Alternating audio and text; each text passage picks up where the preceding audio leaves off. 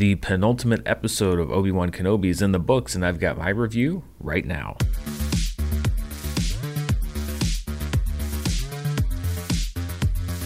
This review is brought to you by Upside. Download the free Upside app and use promo code Dan Murrell to get cash back, and stay tuned to the end of the review for more info. Hello everybody, and welcome to my review for part 5 of Obi-Wan Kenobi. Next week will be the finale. For those of you that enjoyed ASMR Dan last week when I was reviewing this show, you're in luck, because I am in not the same hotel. I'm in a completely different hotel in a completely different city because I'm on the road. I went to go see a screening of Elvis a few hours away from home, and instead of driving back late at night, we decided to stay in a hotel for the night. But that also means that I have to be a little bit quiet so we don't get kicked out of the hotel in the middle of the night. So this is going to be a bit more of a soothing review for this episode, but that's actually kind of appropriate because I thought that this episode was easily the best episode, certainly out of the last 2 or 3 that we've gotten for this show. And I'm going to say right now, before we go any further, that this is going to be a spoiler discussion about this episode. So if you have not seen part 5 of Obi-Wan Kenobi, tune out now, come back when you've seen it, because we have so much to get to. And I think something that this episode shows in a lot of ways is how important it is not to jump to conclusions about things, because there were some things that I saw people railing about in the very first episodes of this series with the Grand Inquisitor. How could you kill the Grand Inquisitor? He's in Rebels. It's a huge break in canon, etc., etc. Well, it turns out he's not dead. And then so many people saying like, well, Reva can't know that Anakin Skywalker's Darth Vader. There's no way that he would let that information get out. And then we find out in the show, this episode, that the reason she knows is because she was there the night that Order 66 was executed. It's these little things that I think a lot of people were railing on that honestly was a little bit of confirmation bias for a judgment they'd already had about this show that kind of makes them look silly. And I'm not saying that you can't have issues with this show. I certainly still have some issues, canonical and otherwise, with the show that I'm wondering if they'll be answered in this finale episode. But I think that there are so many things that people jump to conclusions about at the beginning of this series run that make them look a little short-sighted in retrospect. One thing I noticed when I was watching the credits is that Andrew Stanton, who is famous for so many great Pixar movies, Pixar scripts as a writer and director, got a co-writing credit on the teleplay for this episode. It's the first one that he's gotten. He apparently has a co-writing credit on next week's teleplay as well. So we have a little bit of a new face in the mix here for these last 2 episodes. It's the first thing that Andrew Stanton has written as far as getting screenplay credit this decade. And one thing that so many people have been clamoring for are these Clone Wars type flashbacks. And I think that part of it was probably some little hints that were dropped by Disney, but I think a lot of it was people just kind of having these expectations that come from nothing more than just the heart's desire. And I understand that, but I think that the show is in a difficult position had it not provided these kinds of flashbacks where people would consider it a disappointment from something that was never really promised. But we do get our first real flashbacks in this episode to Obi-Wan Kenobi and Anakin Skywalker. It appears to be sometime around episode 2, Attack of the Clones. Anakin is in his Padawan learner outfit, and the scene that we see is a fairly basic scene. It's a lightsaber training scene that we flash back and forward to throughout the episode, and it reveals that both Anakin and Obi-Wan figured out potential weaknesses in the other during their time together. Anakin figured out that Obi-Wan can be exploited through his desire for mercy and his ability to want to protect the innocent. A Jedi's goal is to defend life, not take it.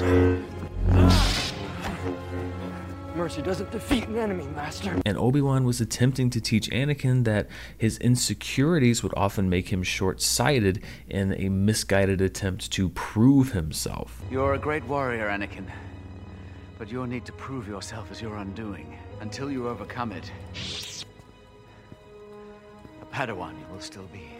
I think they tied this in pretty well with the rest of the story, but one thing that I found kind of odd, and I'm very spotty on this whole de-aging technology stuff, so this isn't really a complaint, it's just more of an observation, if you will. Disney has been so proud of this de-aging technology. They've used it in Marvel movies, they've used it in Star Wars movies, and elsewhere. I thought it was very odd that if there was de-aging done in this scene, it certainly wasn't very prominent. I mean, Hayden Christensen did look about his actual age. Ewan McGregor, I mean, well, first of all, these two actors have been incredibly well preserved over these past 2 decades. I mean, props to them, hats off to them for just living a good life, because Hayden Christensen and Ewan McGregor both wouldn't have needed a lot of de-aging either way. But if there was any done, I didn't really notice it, and I just think that it's kind of funny that Disney has kind of used this technology, even sometimes where I don't think it's really needed, and yet here in this scene that takes place 20 years ago in the past, for us, a little bit less for these characters, they decided not to use it, or to use it very lightly. Now, I've had my fair share of complaints about the prequels over the years, but one thing that I think they got pretty solid was the relationship between Anakin Skywalker and Obi-Wan Kenobi, particularly with Hayden Christensen and Ewan McGregor. I know that there's a whole new dimension to it when you get into the Clone Wars animated series, etc., but really talking about live action, and I think that this was continued on here.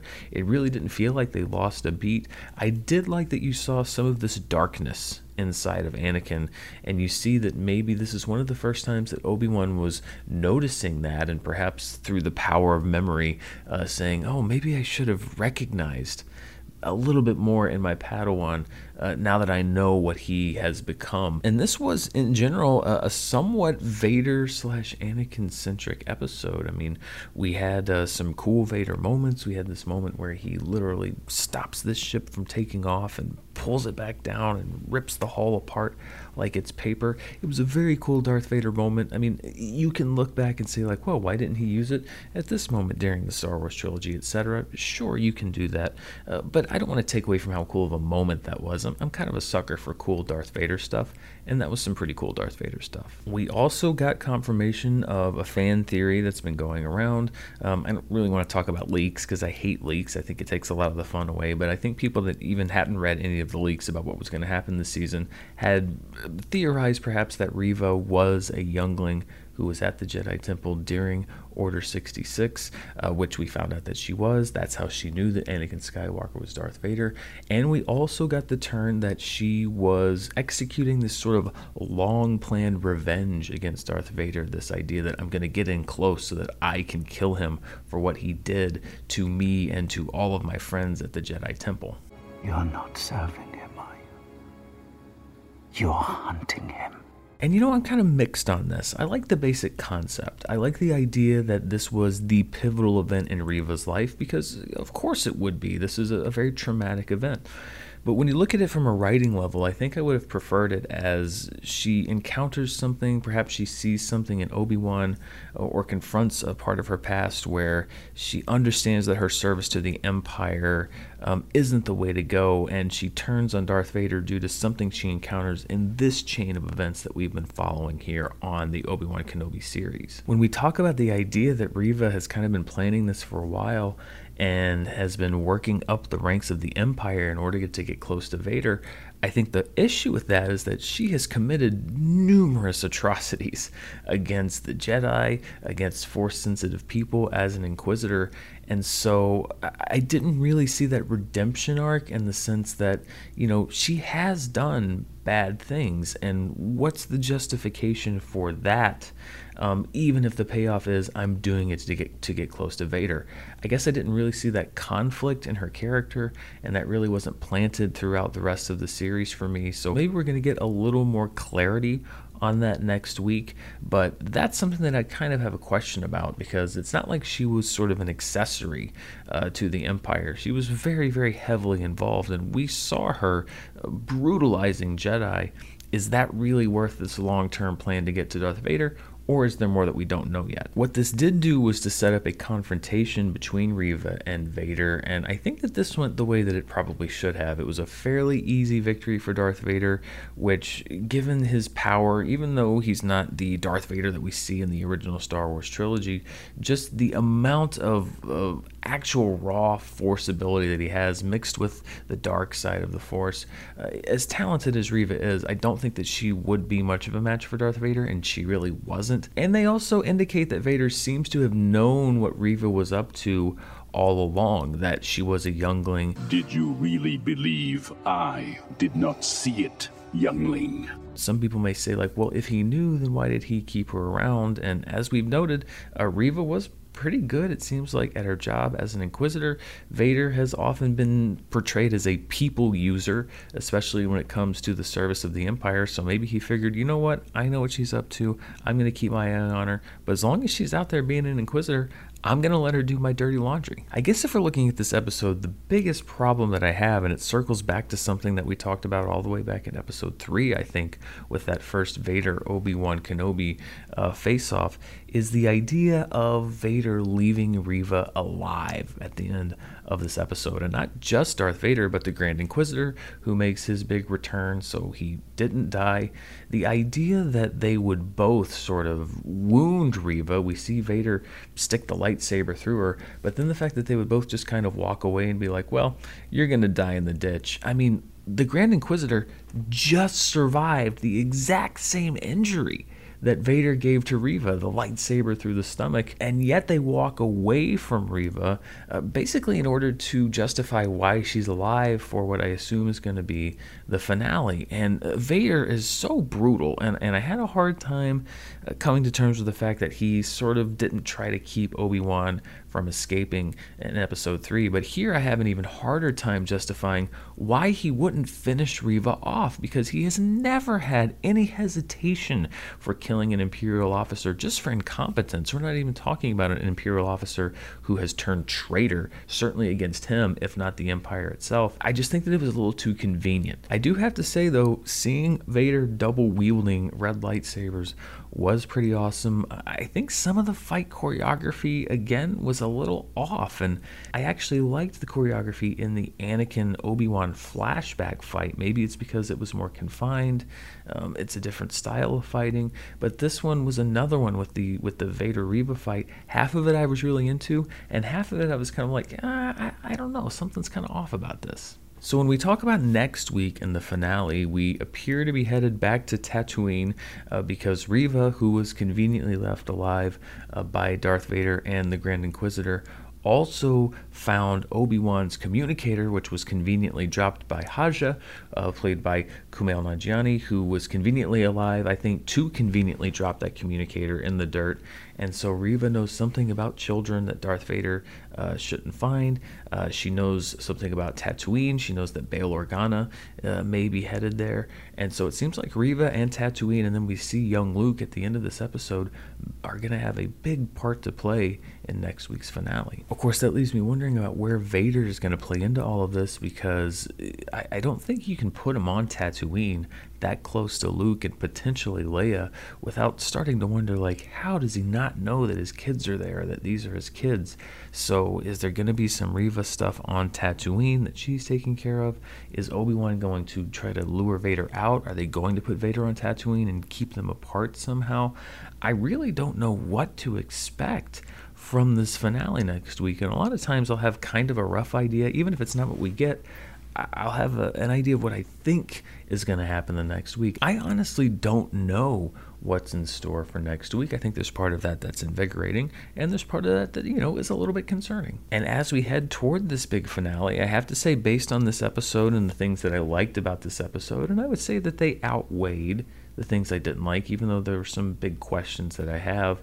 I'm somewhat more confident in the series as we go into the end, but I have to acknowledge that it really could go either way. I could see several storylines that would make me go, wow, this was a really great chapter in the stories of some of these great Star Wars characters. I could see other directions where I might say, oh, that was kind of a missed opportunity. So I've been reserving judgment for most of this series. I'm going to reserve judgment until next week. There's so much that's yet to be written. I think there were some really interesting starts. I would love for the finale next week to be very heavily centered on Obi-Wan and Anakin, maybe some more flashbacks, more about their relationship. But because we still have Reva in the mix, we have Leia in the mix, it looks like we're putting Luke back in the mix. I'm a little worried about the focus of the episode, but you never know. They could pull something off that I love. I'm just going to have to wait until next week to find out. Before we wrap up, I want to thank the sponsor for today's ASMR review, and that is Upside. Upside is an app for anyone who buys gas, buys groceries, or likes to eat out, and that's, pretty much everybody. And even though we all like to do or need to do those things, more and more when you look at that bottom line, when you look at that total on the receipt, those prices are going up, and the results can be a little bit shocking. Well, with every purchase I make using Upside, I get cash back, and I know that this sounds too good to be true, but I don't plug anything on the show that I don't use myself. I've used Upside several times. Mara and I have been on the road so much this last week and a half. When it's time to fill up on gas, I can look on my Upside app. I can see if there are any gas stations nearby that are offering cash back on a gallon of gas, 5 cents, 10 cents, sometimes up to 15 cents I've seen on the app, and using Upside is so easy. All you have to do is pick the business offering an Upside discount, claim the offer on the app, check in when you get there,